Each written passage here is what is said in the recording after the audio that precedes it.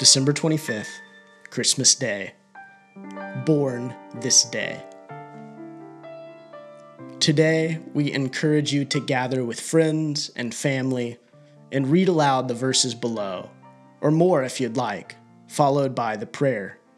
I'll read the verses and the prayer for you. Merry Christmas. In those days, a decree went out from Caesar Augustus that all the world should be registered. This was the first registration when Quirinius was governor of Syria, and all went to be registered, each to his own town.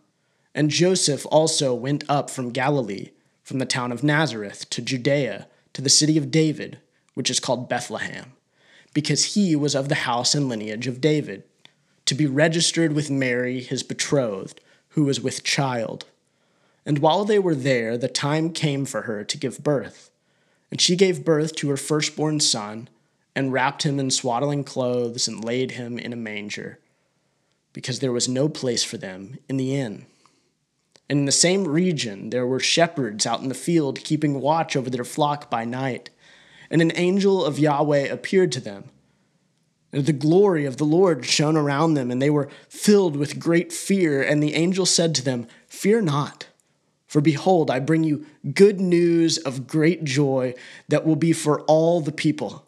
For unto you is born this day in the city of David a Savior, who is Christ the Lord. And this will be a sign for you. You will find a baby wrapped in swaddling cloths and lying in a manger." And suddenly there was with the angel a multitude of the heavenly host, praising God and saying, "Glory to God in the highest, and on earth peace among those with whom he is pleased." When the angels went away from them into heaven, the shepherds said to one another, "Let us go over to Bethlehem and see this thing that has happened, which the Lord has made known to us." And they went with haste and found Mary and Joseph and the baby lying in a manger. And when they saw it, they made known the saying that had been told to them concerning this child. And all who heard it wondered at what the shepherds told them. But Mary treasured up all these things, pondering them in her heart. And the shepherds returned, glorifying and praising God for all they had heard and seen, as it had been told them. Luke chapter 2, verses 1 through 20.